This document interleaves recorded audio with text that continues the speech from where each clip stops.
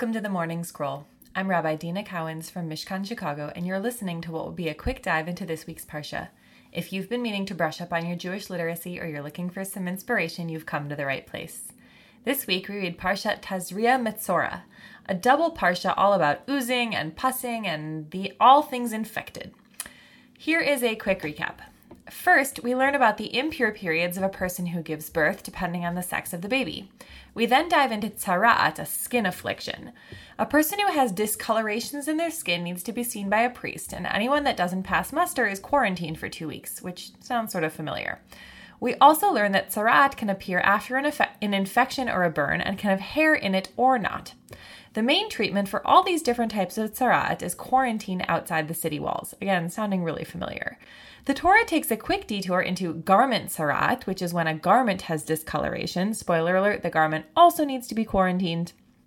We then return to body tzaraat and learn that a person who has healed from tzaraat has to bring some sacrifices and water for their own purification. They get a full body shave, more quarantine, more shaving, then they offer their sacrifices, and then they are declared pure. And if a person can't afford the sacrifices, they can bring something cheaper. Then it turns out that houses can get tzaraat too, and if a stone in a house becomes discolored, the priest goes to check it out just like they would with a body, and surprise, surprise, might put the house under quarantine. The house might even need to be dismantled, and then after its own quarantine period, it gets purified just like a person.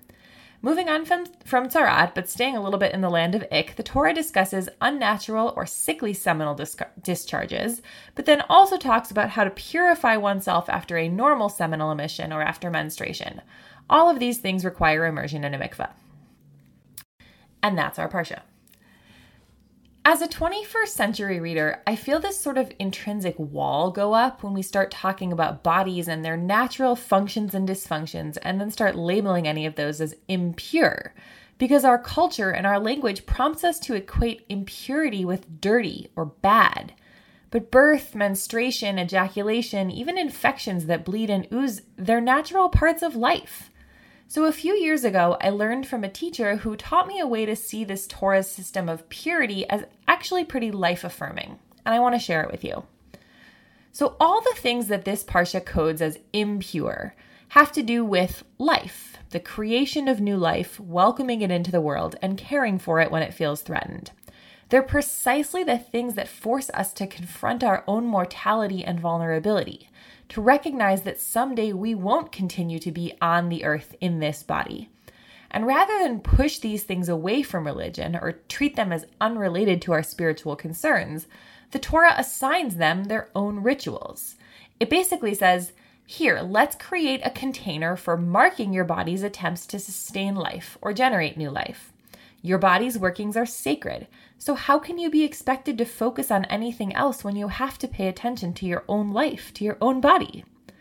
We all have times where our life demands all of our attention, and the Torah basically lets us off the hook in those moments, affirming that we can and should focus on ourselves. And we all have times where we don't need that singular focus to be on our own well-being, and then the Torah gives us rituals to re-engaging with something outside of ourselves. See you next week.